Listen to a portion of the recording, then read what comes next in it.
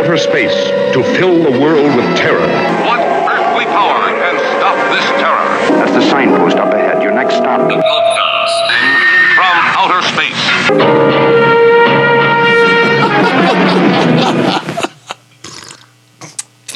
Oh, man. You guys know I don't drink coffee at all, but this PAMP stuff is pretty good. Gonna get hooked on it, man.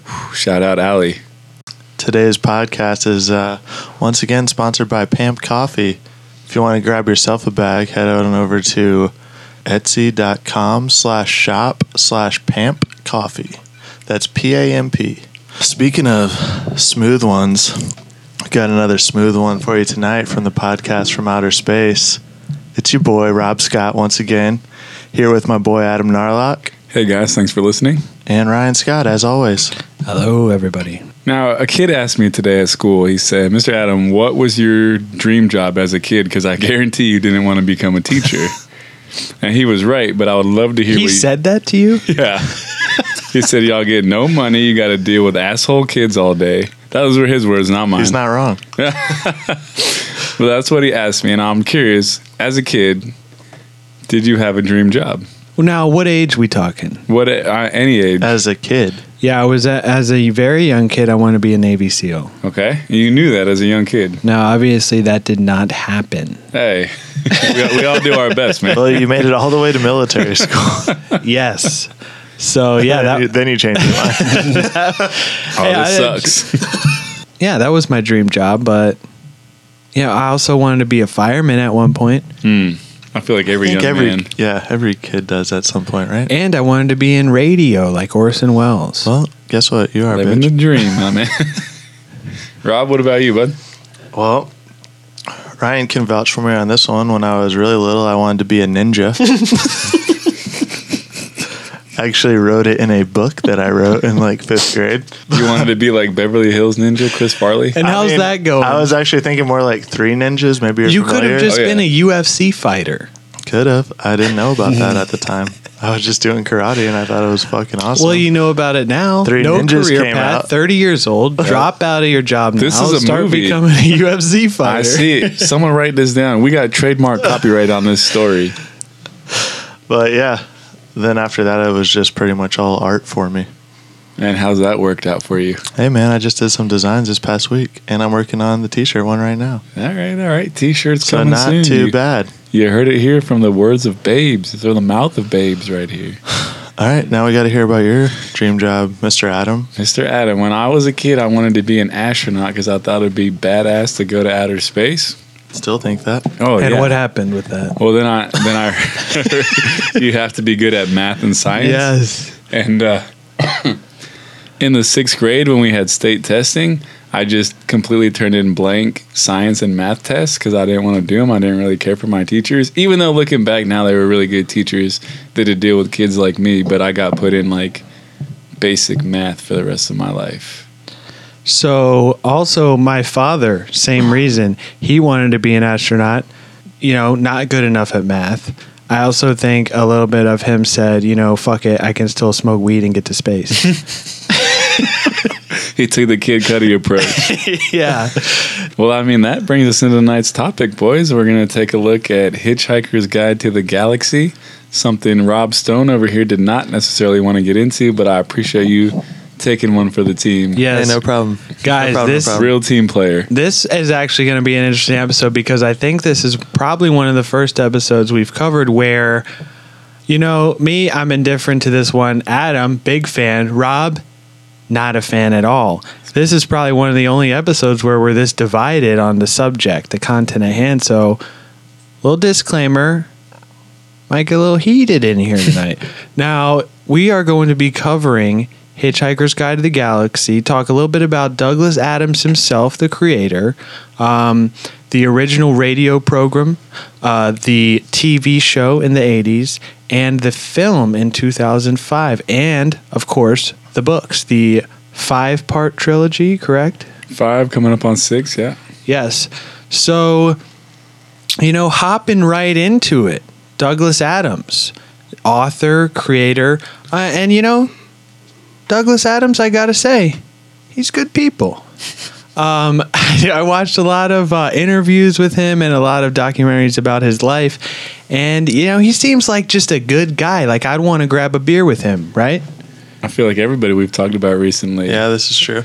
That's fine by me, man. We should start like a guest list or something. But you know what he truly reminds me of? What's that? He truly reminds me of a one of the dads in like that would be like a Boy Scout leader. Oh yeah, right. I see that. Yeah.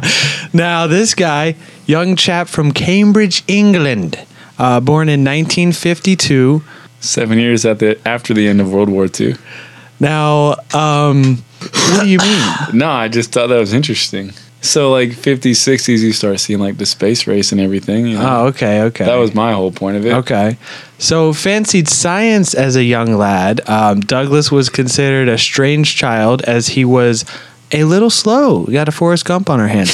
He was walking into lampposts and taking, quote unquote, a while to learn to talk. He was a towering 6 feet 5 inches tall and actually used to be very self-conscious about his size, according to a few of his teachers. And he developed a sort of reputation as a writer at Brentwood School in Essex and had a few works printed in school publications, mostly satire and spoofs. And I think he had one work published in Eagle, which was like a boys magazine, like Boys Life, I'd assume. And at the age of 10... he got a 10 out of 10 for a composition in Frank Halford's class, reportedly the first and last time Mr. Halford gave a 10 out of 10. And this is something that he went back to his whole life.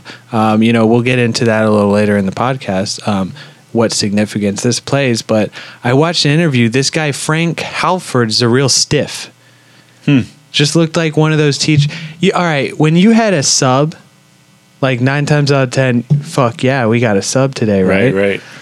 This guy looked like one of the teachers that when he walked in the room, you'd be like, oh no, no, old white-haired old guy, just looked like a total stiff.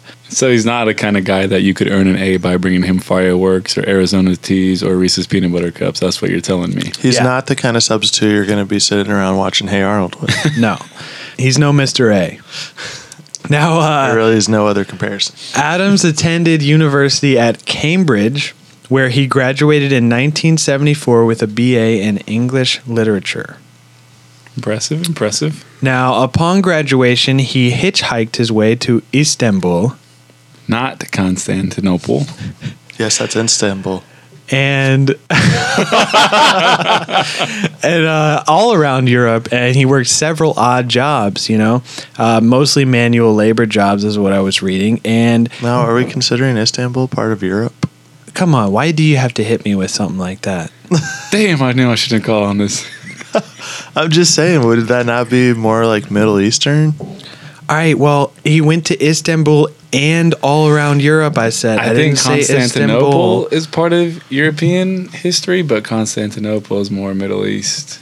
All right, anyways, he went all around, okay? How about that? He just went all around the world in 80 days. Is he hanging out with Jackie Chan? So after, hitchhiking around, sowing his wild oats, I assume. Hitchhiking, perhaps influencing tonight's topic? Well, actually, yes, in fact, and we'll get to that a little later. He worked several odd jobs, became a writer for BBC, and, kind of bounced around. Most notably, he worked with Monty Python legends Graham Chapman, Terry Jones, and John Lloyd, even though, not a lot that they did was published. Still good company. Yeah, and he almost actually gave up as a writer in this time in his life due to little success at first. And one of the documentaries I was watching, this guy was like a master procrastinator. And I was reading, like, one of his roommates said he would just lay in the bath like all day. A real Rob Scott. Yeah. His day was a mystery because they're like, hey, what are you doing? You can be like writing this stuff and making millions of dollars. And, you had to actually sit down with him and force him to do the work. Exactly like Rob.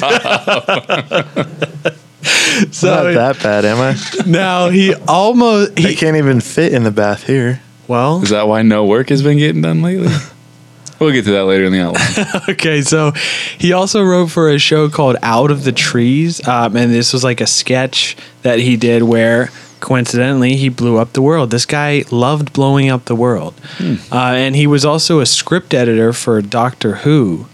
And it was around this time where he sort of started developing the whole Hitchhiker's Guide to the Galaxy. And so in 1991, he married a one Jane Belson, and the couple had their first child, Polly Jane, 3 years later. Kudos to all that. Now, I also read that he had like an affair. Oh, really? I think before her. Yeah, he had like an affair. I mean, this guy probably another ladies' man. Hey. I mean, what, 6 foot, how much? 6 foot Foot Rob 5. Stone. This is a look into the mirror, man. Yeah, they call him Swinging Dick Adams. And in 97, Adams signed a deal with Disney, beating old George Lucas to the punch, to write screenplays for feature films. And he ended up moving his family to California in 99. Now, this is where, Adams has finally made it. He's moved to California. He's accomplishing his dreams, and things were all going fine and dandy. And one fateful morning on May 11th, 2001, when Adams went to a local gym to work out, he suffered a massive heart attack, and all attempts to revive him were unsuccessful. So, guys, pour one out for Douglas Adams. It was later learned that he had a narrowing of the arteries in the heart, and this condition is very hard to detect, and this was coupled with arrhythmic heartbeat. Yep. And this led to his death at the young age of just 49 years old. Now, in May 2002, Douglas's ashes were interred in a private ceremony at Highgate Cemetery, London, England, Square 74, Plot 52377, where a memorial still stands to this day. Now, was this guy smoking 4 packs a day like your boy Rod? No, I don't think he was a smoker at I all. don't think he was. Because that's the second person that we've discussed that had a massive heart attack. Yeah, I mean, and this guy died even younger than Rod.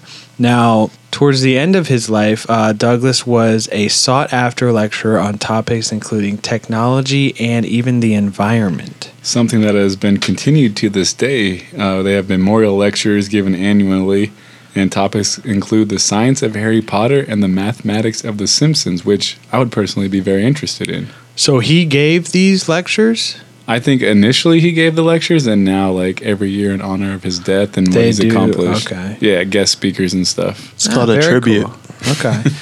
So in 49 years of life, Douglas was best known for his book series, ultimately summarized as Hitchhiker's Guide to the Galaxy, which includes a radio series, a TV series, stage play, record albums, computer games, graphic novels, and a bath towel. And this will serve as the main topic of tonight's episode. So, let's get into some of the backstory and development. I think that Adams was one of the first of at least his generation of writers to really pursue and push the whole comedy sci-fi genre. Now, while comedic sci-fi goes back as early as the 30s and 40s, I think Adams was really, one of the pioneers to bring it into the mainstream. When I was watching some of the 80s TV show and even listening to the radio series, some of his writing style and aspects of Hitchhiker's Guide reminds me a little bit of modern day Guardians of the Galaxy. I definitely see that listening to the radio. I see that. I see the influence in there of, little comedic jokes here and there. While it's not a full-on spoof like Hitchhiker's was, I believe James Gunn definitely had influence with Hitchhiker's Guide while writing Guardians of the Galaxy. And I feel like Adams sort of paved the way for movies like Guardians to have, that comedic relief in there, because sci-fi was almost like a horror genre in the 50s. You had Creature from the Black Lagoon and the giant monsters and Forbidden Planet and stuff like that. There's not Alien a lot of Invasion. comedy. Not too much comedy thrown in there. And this guy comes along and he's not making an outright spoof like Spaceballs. I was gonna say, yeah. Yeah, but he's writing something that's original while being comedic and still having a root in science fiction. I think that's a big deal. Thoughts? Oh, good, Rob. No, I think Spaceballs was the big one I could think of as far as sci-fi comedy. Okay, moving on. Well, if you think about it, dude, like pretty much everything has some comedic value to it, sci-fi wise. Back to the Future. Well, yeah, exactly. Terminator, if we're considering that to be sci-fi, which I would. Would you come? That's funny. not really a comedy. Yeah. There's funny parts in it, though. I feel like a lot of the B horror science films today, though. You guys are saying you take Arnold Schwarzenegger seriously? How about Big Trouble Little China? Classic comedy sci-fi. Okay. But see, these are all 80s, the books and radio series was in the 70s, so I think he kind of paved the way for that, Okay. So, because of Adams, movies like Back to the Future and maybe even some of the superhero movies. I mean, I know you mentioned Guardians, but a lot of like a lot of the Marvel movies now have funny one-liners in them. I mean, I didn't see Thor Ragnarok, but I heard that it was mostly like they were trying really hard to be too funny. It's a very bro flick. Yeah, I mean, it's a thin line that you have to walk with being funny and sci-fi without coming off as just trying too hard, if that makes sense. Oh, yeah. But according to Adams, this whole thing started with the title. And this came up when he went down to Innsbruck. Jethro Tull had a reunion concert. He got drunk and passed out. Yeah, he was actually lying in a field in Innsbruck, Austria, drunk, looking at the stars, and he had a copy of Hitchhiker's Guide to Europe. Friend was tried to tell him, but he just didn't listen. And he thought... Here's a fun fact. He thought... Let's make a movie about this. He thought, hell, they got a Hitchhiker's Guide to Europe. Why not a Hitchhiker's Guide to the Galaxy? Look at that. Boom. Alcohol is just straight up writer's fuel. This is already burning the fire in his mind. The cause of and solution to all of life's problems. Yes. So he comes up with the idea while he's drunk in a field.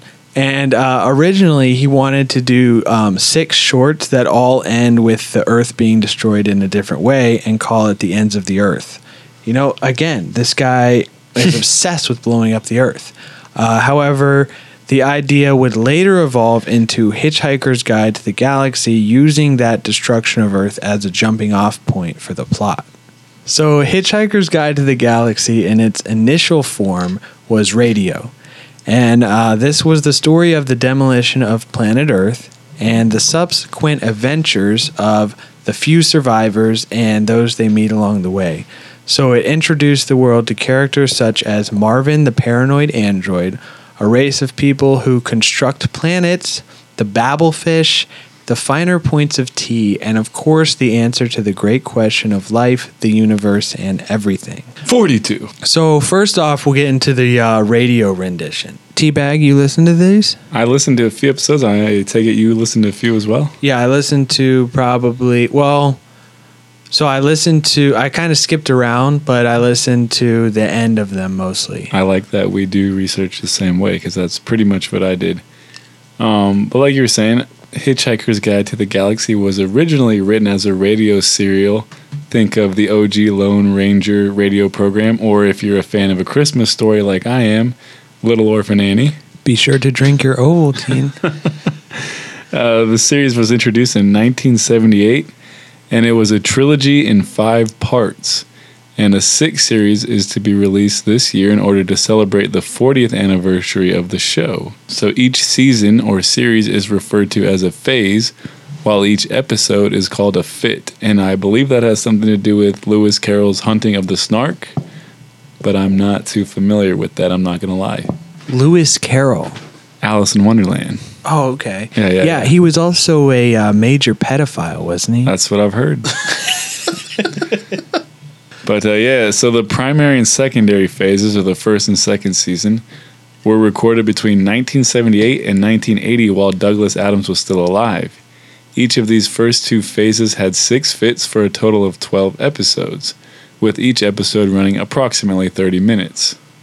And, we were talking, we both listened to a few, and it follows very similarly to the movie, right? Yeah, at first it does. So, like, I listened to the first episode, 30 minutes, and I mean, honestly, the opening scene is like shot for shot of the 2005 film. First few episodes, yeah. Yeah, first few episodes. Correlate. And, it starts to like divert after that. And the endings are all different, books and radio and movie. The series premiered in 1978 on BBC Radio for listeners in the UK and in 1980 on PBS right here in the US. Apparently, instead of the series being a big planned out story like Game of Thrones, Adams used to write these episodes every week, kind of like we do on this podcast. Yeah, that I thought was kind of interesting because, you've got writers like George R.R. Martin or Stephen King who want to plan, well, actually not so much Stephen King, but George, he wants to like have everything planned out. That's why it takes him so long to write these novels, and that's why the freaking last novel isn't even finished. This show's jumped ahead, but Adams, he would write these out every single week. He never knew what was going to happen the week before, so he would just boom, get in there and then crank these things out. And one of the things I was watching was he would actually, he did this not because of like we were talking about, he's like Rob procrastinating and you have to sit with him in the room, but he put a lot of effort and he wanted everything to be like so perfect, and he put like meticulous effort into tweaks to his original scripts, and he would like meticulously edit them until they were good to go in his mind. Well, harken back on the procrastination thing, I was reading an article that said he was supposed to turn in the episodes weekly, and one episode they, I guess, called him to see where it was because he hadn't turned it in yet, and they sent a bike courier to his apartment to get it, and he wrote it in the time. Oh, yeah. In the time that they hung up the phone with him, wrote it before the guy got to his house. Like, that's how bad of a procrastinator he was. I mean, this guy just worked under a deadline, Well, he actually didn't. No, I'm saying that if they didn't call him and say, hey, we got the bike courier on the way, he would have just still procrastinated. That's very true. Because they gave him that hard deadline, he's like, boom, cranking this out. Works well under pressure. I get that. A lot like the man sitting across from me right now. The tertiary, quandary, and quintessential, that's third, fourth, and fifth phases, started being produced in 2003, 23 years after the production of the secondary phase and 2 years after the death of good old DNA. Sounds like prehistoric eras. Yes, which, if you read the book, mentions. All right.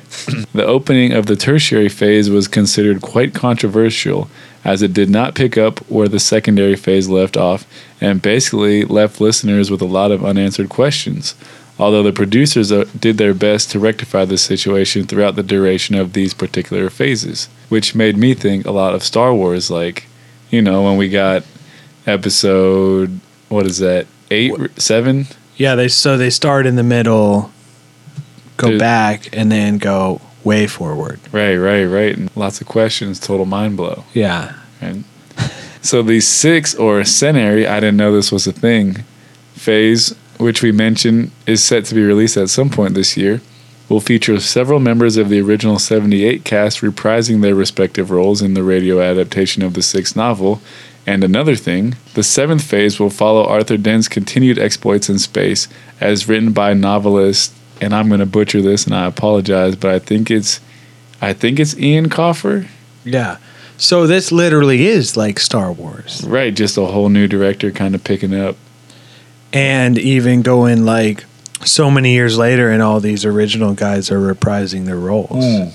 That'll be interesting to see. And apparently there's also going to be some never before heard material from Douglas Adams' personal notebooks. I would love to see inside this guy's brain, man. This is one of those guys I would love to have a beer with. Yeah, so, then we had after the radio, that's the original. Then we get the TV series.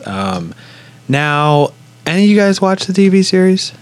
I did not. Okay, let me just break it down for you. So, in short, this premiered on January 5th, 1981 on BBC 2. 1 season, 6 episodes, about 30 minutes each. and Adams was present for the filming, but it was actually produced and directed by this guy, Alan J.W. Bell. Now, Adams commented on the struggles in going from TV to film in one of the documentaries I was watching, saying, a lot of people said that the radio program was like so big that the TV version had a lot to live up to. And he felt that there was like many things within the series that visuals can actually restrict.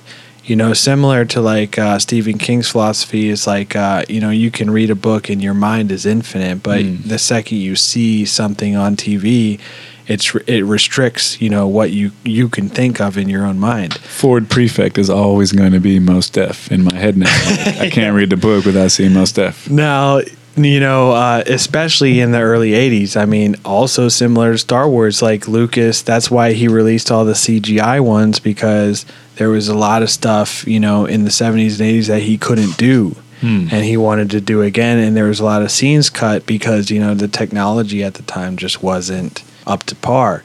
And now I watched one of these episodes, and this definitely did not hold up to time. But apparently it was like very popular in its time and actually won several British television awards for graphics and editing. Now, Zaphod Beeblebrox, in the TV series, the Office episode, the Halloween one when Michael Scott, that's actually what it looks like. Like, I'm not even kidding. It's a paper mache face that the little thing moves on the side. It's just like, what the hell are you guys doing over here? And honestly, I mean, I don't know. I mean, maybe it's like a cult following by now, but I think at the time it was good. But definitely now, I mean, going back and watching it, because I mean, I was definitely exposed to the 2005 film first. I had never seen the original TV series or even read the books. Did you read the books first? I read the books first. Okay, let's. I wish I would have done that. Let's jump right into the books then. Here we go. Teabag. Yeah, I feel like you read all the books. All right, fine. All right. Okay. Well, what can you say about the books? You've read all of them? Well, here's the thing. Like, one day... Well, I didn't even get to my story and you start laughing. Okay. Well, here's the thing. So one day... already can't be good. No, one day I was walking around Barnes & Noble, and they have these, like, hardcover, like, classic books for, like, $20. Like, they look super nice, everything. I picked up, like, Iliad and the Odyssey, Alice in Wonderland, Star Wars, the OG trilogy. Like, all Most of those are in the sales section. Yeah, that's what I'm saying. Yeah. That's why your boy got them. And if you put them on your wall, like, they look super nice. And then on your wall or on your bookshelf? On your Nail them up to the wall. Whatever, dude. And when you put them on your bookshelf, they look super nice. And the last one I grabbed was Hitchhiker's Guide to the Galaxy. I had never read it before, but I remember, like, Haas reading it when we were in high school. And then one day, like, I had just had surgery and I was super high on something. And him and his dad were watching the movie, and I was just like... The 2005? Yeah. I was like, what are we watching? So, like, I'd never really been exposed to it, but then I saw the book, and, like, I picked up the book, and I'm not much of a reader, and I hope none of my students are listening to this.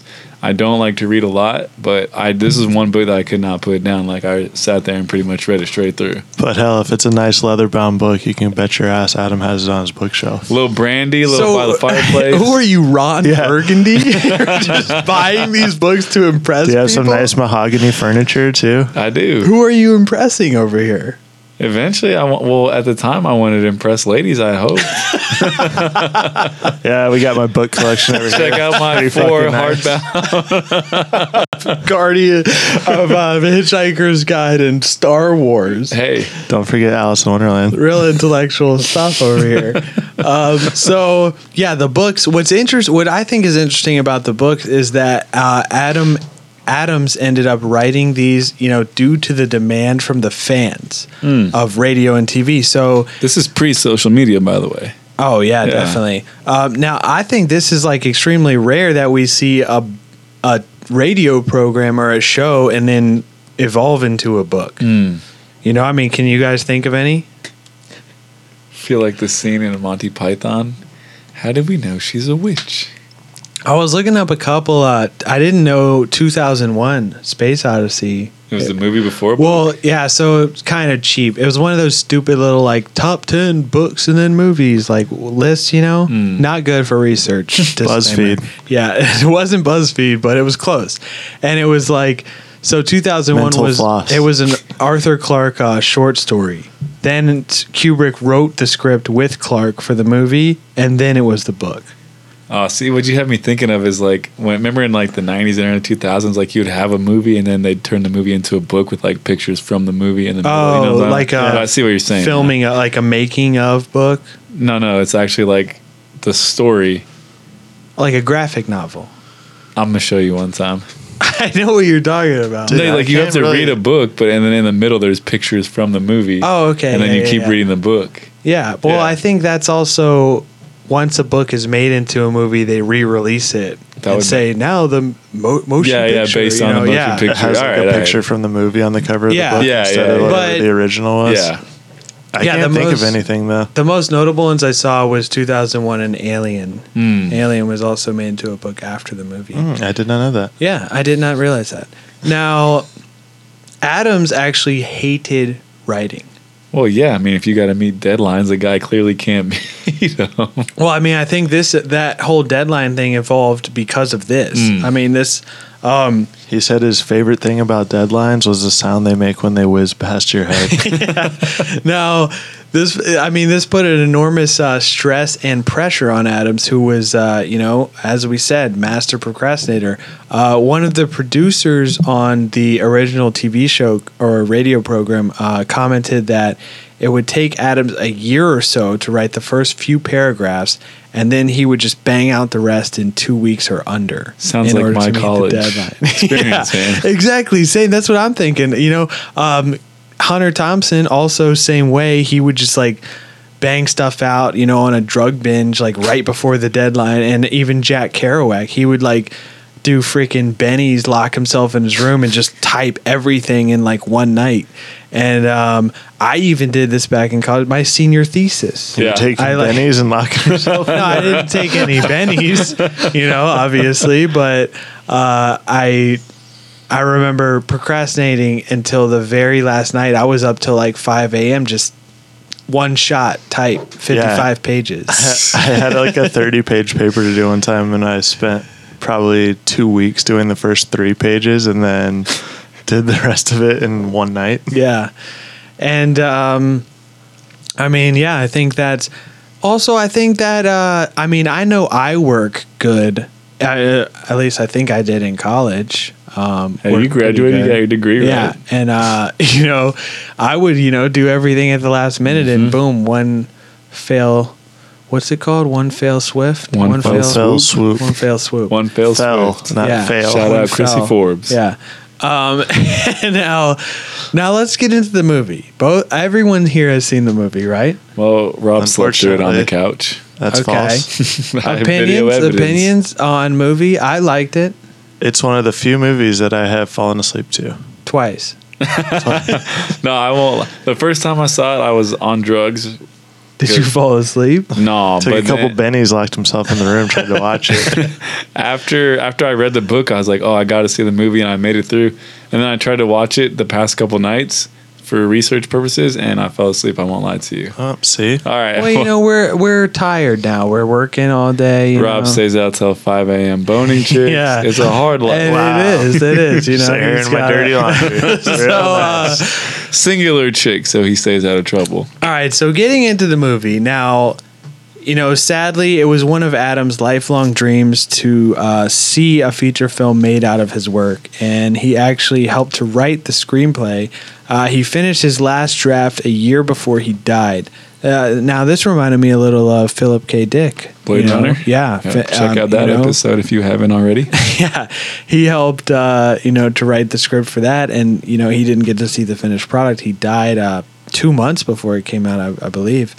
Now I pulled a quote here from old DNA. He says, "quote unquote, the Hollywood process is like trying to grill a steak by having a succession of people coming into the room and breathing on it."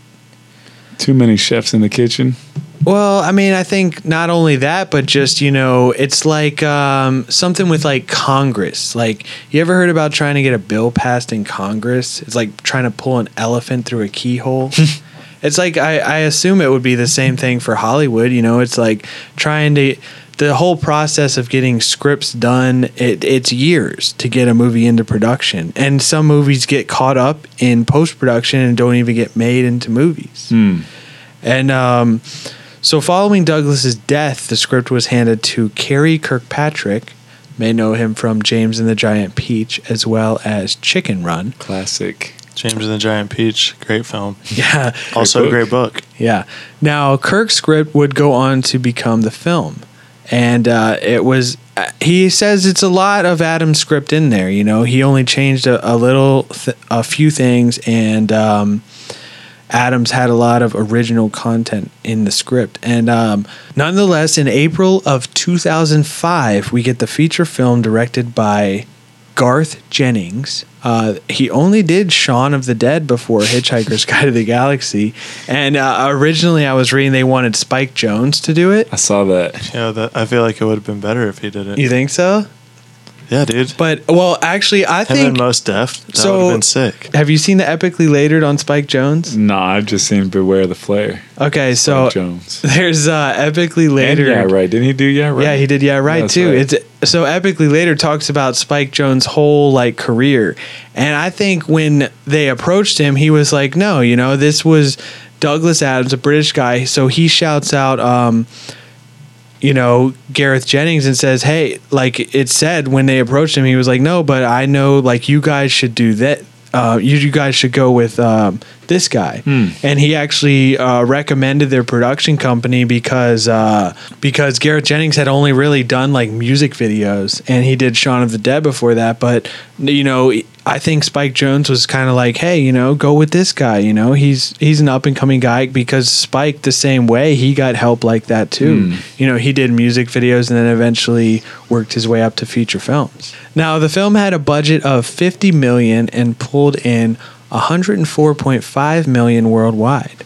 So, I'd say that's a financial success, right? Definitely. I mean, anytime you can double your money, it's not bad. Not a bad day in this guy's book, Mr. Gambler over here. I mean, it didn't really bust any blocks and upon its release, but, $104.5 million, that's making $50 million profit. So, that's not too bad.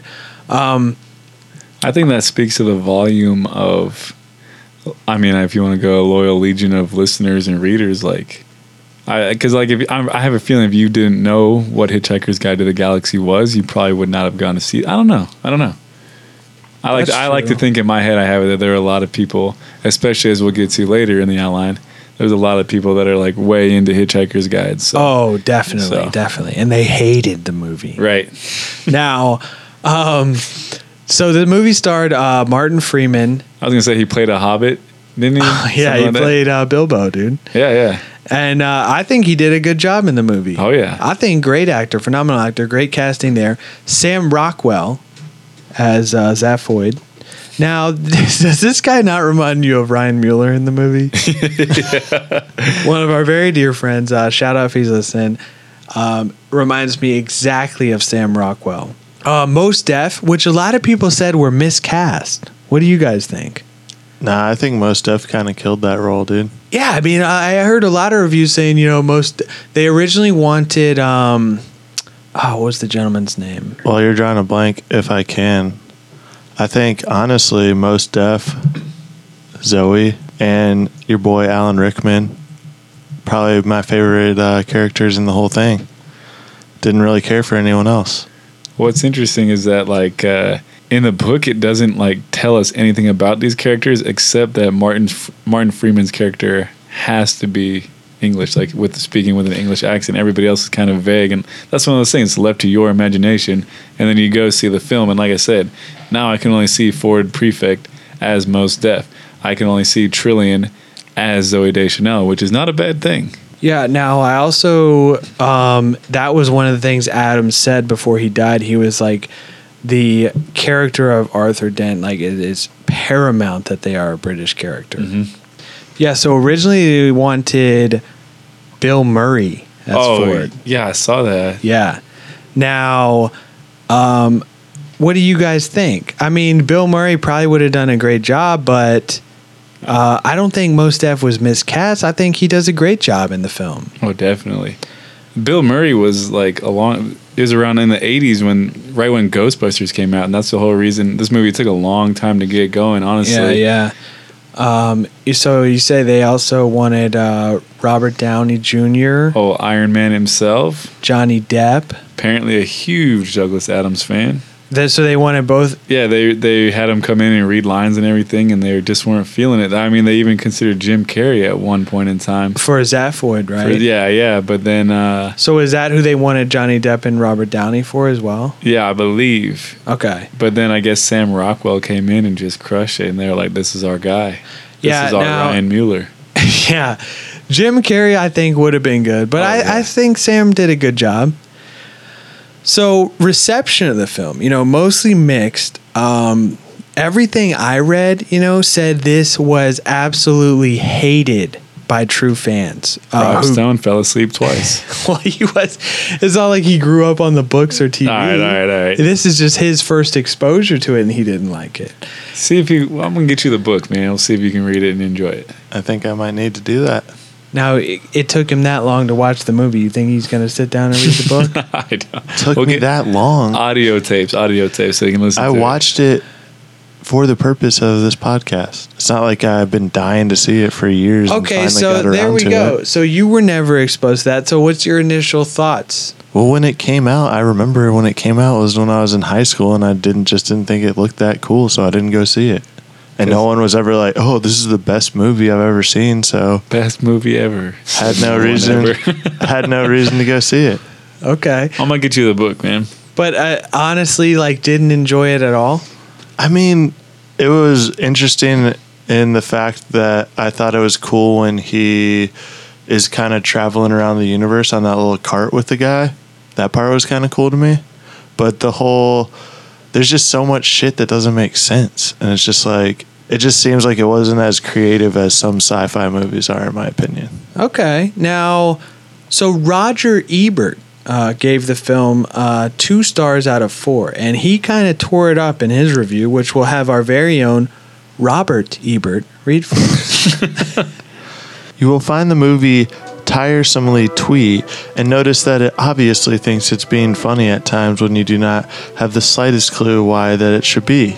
Basically you will hear dialogue that preserves the content of written humor at the cost of sounding as if the characters are holding a Douglas Adams reading. I do not get the joke. I do not much want to get the joke, but maybe you will. To me, it got old fairly quickly. The movie was more of a review than a narrative, more about moments than an organizing purpose. So now, is that basically how you felt about it? I mean, there was funny parts, and shout out Zoe Deschanel because she's a total babe. Ooh, definitely boner of the month. Oh, yeah. Alan Rickman is a fucking legend. Yeah, R.I.P. Pour one out for him too, guys.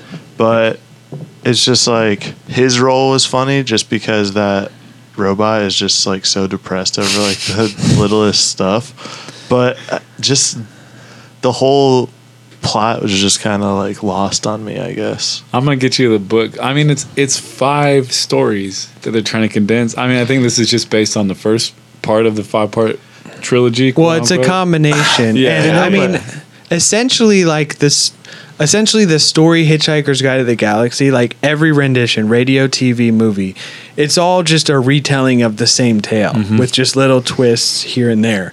And most of what I was reading, which was saying why people hated it, was just because I guess, I mean, it's anything in Hollywood is victim to they're trying to push a narrative more. And a lot of people were saying the original TV show and radio, they didn't really have a plot, and that didn't really matter. It was more of little sketches in there that made it funny.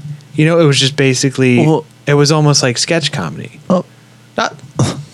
So, all right, the first ship that they land on, what is the name of those people? The Vogons. The Vogons? Yes. Okay, so my whole spiel is so they obviously went to the lengths to make those guys look ugly as fuck, and alien-like. Oh yeah, one of the things I saw, they have that thought paddle. Yeah. Anytime you have an original thought, it hits you in Yeah. the face. They made the species look like they evolved from getting hit in the face for thousands of years while their nose is pushed up Yeah, that's at the true. top of their head. Well, Interesting. Fun fact. so I read this thing about the part in there where they're having them read poetry to you is like the worst thing that can happen. It's terrible. He originally wrote that in as a diss to some chick that was in one of his poetry classes in college that he hated so much, and actually had her name as like one of the what I heard. Vogons. And Oh, that's great. they were like, this ultimate troll. But then he when they were doing it for the radio, they were like, this is kind of fucked up. Like, we gotta just change it to like the whole species. Like, we can't just single someone out like that. Yeah. But it's just That's like little interesting. stuff I like didn't know that is that. just like, and then the fact that Mos Def's character just looks exactly like a human the whole movie. Like, I feel like you could have at least like had him like rip off his skin and he's like some crazy looking alien or something. I don't know. Maybe like maybe that. I'm being too harsh. I don't know. Yeah, I mean, I think you're getting into it too much. I don't think it's the point of the visuals. It's more of like the content itself. Because Mos Def was his friend. And I think it's hilarious, his name. He got it from...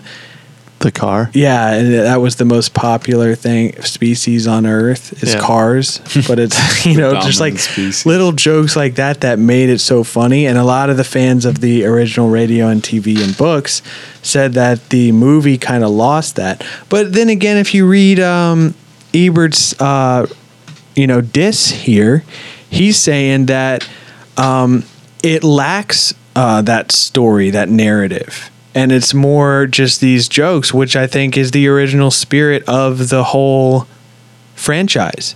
I feel like it pokes fun at the sci-fi genre as a whole. Like, it doesn't have to be taken so seriously.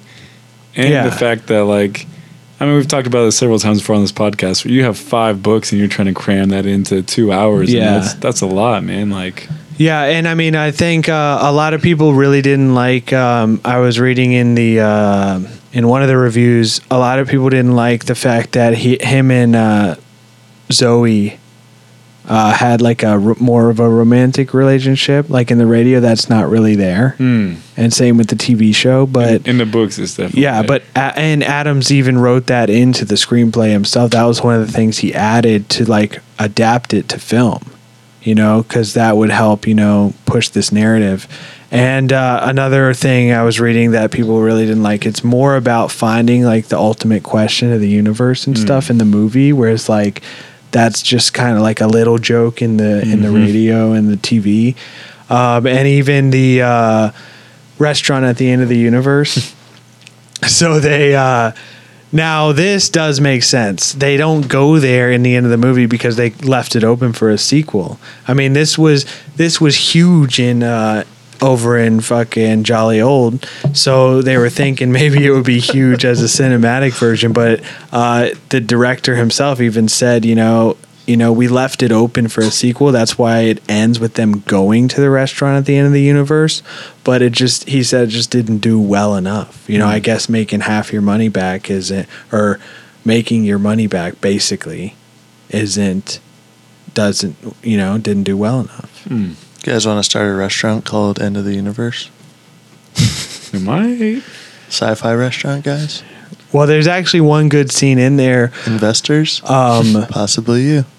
that I wish they did have in the movie. It's like, so they're in the restaurant at the end of the universe, and one of the dishes, like a lot of his jokes in this have to do with like human nature and like our own thought process. And for years, humans have struggled with, is it ethical to eat animals? And like one of the jokes in there, it's like they breed this animal that wants to be eaten. So he comes up to them alive and is like offering himself to them and like, my shoulder's delicious. And like, it's like, it kind of, it's like just poking fun at human nature as a whole. And, that would have been funny to see in the movie, but obviously they do not go to the restaurant. Maybe we need to get a GoFundMe going for a part 2, kind of like Super Troopers, and make sure Rob never gets his T-shirt. Oh, I actually got it the other day. He got it. Let's see your clippers. So, all right, The now day before the fucking movie came out.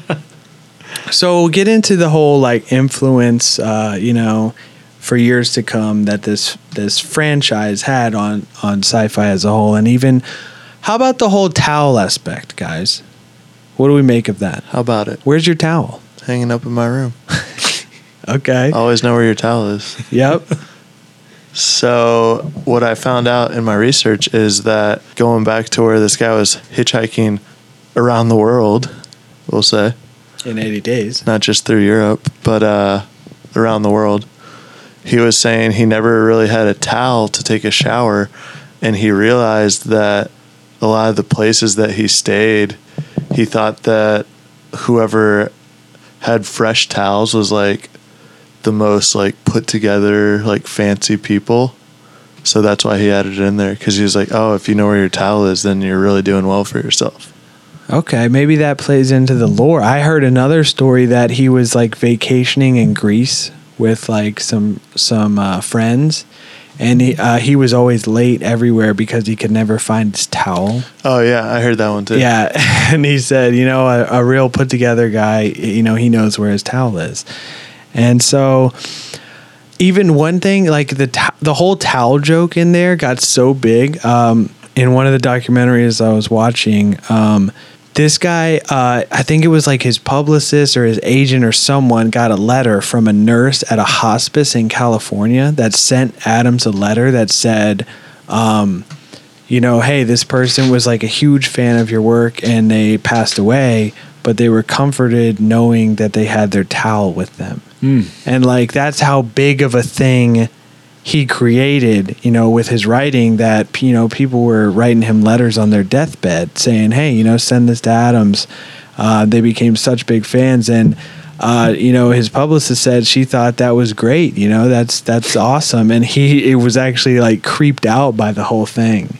Like he was spooked, like, hey, something I've written, like people are taking this stuff way too seriously. It's a little joke about a towel. And this lady's, holding that as she dies. Weird, right? There's got to be some people out there that got towel tattoos. Oh, 100%. Say don't panic.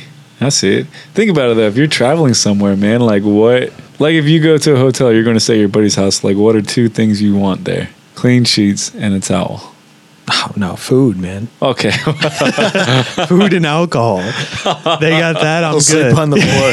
I don't care about a towel. Oh, man. Now, so his fans and his friends knew Adams as an environmental activist, a lover of cars, fast cars, cameras, and Macintosh computers, and any other techno gizmos, quote unquote. Now, he actually did do a lot of environmental activist work, which is pretty interesting. I was reading about. He wrote a book called Last Chance to See, which was published in 1990. And it basically started with like this company was taking him around. This company was taking him around. Like they would take famous writers who had like no grasp of nature, and they would go try to find endangered species. And Adams got to see the eye and was like fascinated by this. So he wanted to, he said, hey, let's go all around the world doing this. And he made a radio series and a book out of it.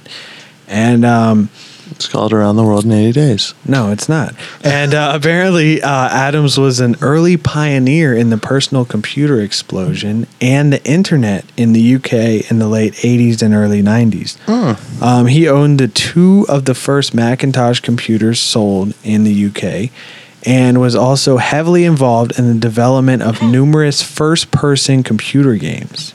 The online site H2G2, Hitchhiker's Guide to the Galaxy, .com was created at his suggestion, and this site is a web-based pseudo-encyclopedia, one of the first reference websites maintained by contributors from the public at large. And it's still functioning today. It has information on topics you might never even have thought of. And I actually did a lot of the research for this episode on that website. They have a whole bio on Douglas Adams. I actually found a delightful little Thai recipe on that website. Random article that popped up, and I said, I got to try this. So. Okay. I mean, basically like an early form of Wikipedia, right? OG Wikipedia. He wanted like an actual Hitchhiker's Guide to the Galaxy. If you look at it, I mean, this is just like...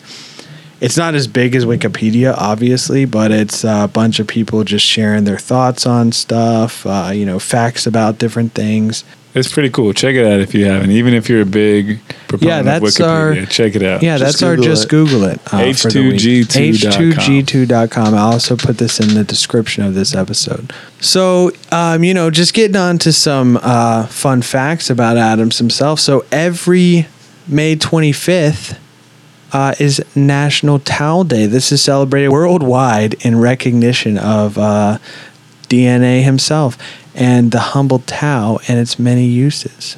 You guys going to celebrate this year? Get your towels. Oh, hell yeah. Go buy some new towels. Ooh, y'all better get your towels, y'all. Maybe we need some Podcast from Outer Space towels. Oh. Purple towels, little logo at the bottom. Well, it's taken us 5 months to get t-shirts, so who knows how long towels will come along in. So the song Paranoid Android, Marvin, the paranoid android, Rob's favorite character, inspired the Radiohead song title of the same name. Ever heard it? Familiar with that little number? Now, Douglas's thanks to credit on the Pink Floyd album The Division Bell is due to the fact that he suggested the title for the album. The phrase is from the song High Hopes, and Adams was actually friends with Pink Floyd. I was gonna say, wasn't it at his 42nd birthday where he got to play with them a little bit? Yeah, that was he was their homies, and he played on the song Brain Damage, I believe. And he was actually, his biography, if you've ever read that, is actually titled Wish You Were Here. And so, altogether in the Hitchhikers franchise, Adams published 7 novels and 2 nonfiction books which are tied to the franchise. And, I think this is an impressive body of original work for anyone, let alone a guy who didn't even set out to become a writer. And he did, radio, TV. Yeah, this guy wanted to do sketch comedy. He wanted to be involved in radio and ended up being a famous writer. I was trying to do some research into seeing what his estate net worth is at with everything. And it was saying they really didn't keep track of that, but before he died, I think it was estimated at being around upwards of 70 million. So now with the movie and the rights and everything, and even the new stuff coming out, his estate and the royalties, it's got to be worth upwards of 100 million. Not too shabby. Yeah, and Richard Dawkins, who was a close friend and fan, actually dedicated his book, The God Delusion, to Adams, Adams was also an outspoken atheist, and he made sure everybody knew he was an atheist, not to be confused with agnostic. And, we'll end this one with a quote from Richard Dawkins himself, who was, he was a close friend, and he had this to say about Adams upon his passing. He said, and I quote, "Science has lost a friend, literature has lost a luminary. The mountain gorilla and the black rhino have lost a gallant defender. Apple Computer has lost its most eloquent apologist, and I have lost an irreplaceable intellectual companion, one of the kindest and funniest men I have ever met." So, anything else to say about old Adams or Hitchhiker's Guide? I don't think I can follow up that deep quote you just dropped on us, man. Yeah, man, you just dropped the bomb. Okay. As always, feel free to slide in those DMs, Podcast from Outer Space on Instagram. Still got stickers, and, we got those shirts coming for you real soon. Yes, Rob he's not procrastinating any longer, and he's actually got a pretty good design going. I think you guys are really going to like it. We're going to get a website up and running so you guys can purchase those. Before we get off on this one, saw Infinity Wars. What do you think? Loved it. I think it's going to be a great episode. Oh yeah, epic. Now we really want to do something pretty special with the whole Marvel Cinematic Universe for you guys. So that's going to take some planning on our part and a while to start releasing those episodes. Stay tuned for that because we really want to do that justice and do it well. I think once Rob, who's late to the game, sees it, we're going to get in a room and do a review for you guys because this is I think this is one of the most epic movies to come out of Hollywood in a long time, and I think we definitely owe it a review. So we'll wait.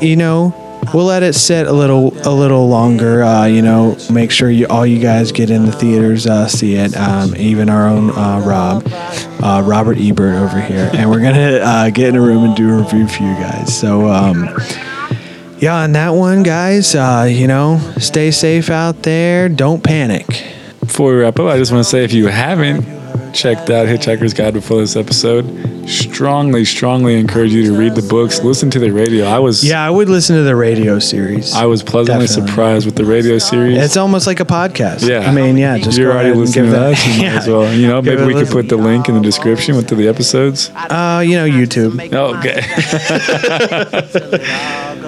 But yeah, I mean, don't sleep on the movie like Rob and I did, but definitely check out the books and the podcast first, and let us know what you guys think, man. Give us some feedback. Yeah, definitely give us some feedback, and any feedback, any episodes you guys want to see us cover, feel free to slide in the DMs. And Rob, did you have something just before we get off this one? I'd like to take a moment of silence for Adam's team, the Pittsburgh Penguins. Force them out. Got bounced out real quick. That's some karma coming around. Breaking that curse. Breaking the Washington Caps curse, just like those mummy curses we were talking about. We'll cry into our back-to-back Stanley Cups and get back to you guys next year. Thank you guys so much for listening. So long, and thanks for all the fish. I'm sorry. Are you drunk right now? I'm just saying you could do better. Tell me, have you heard that lately? I'm just saying you could do better.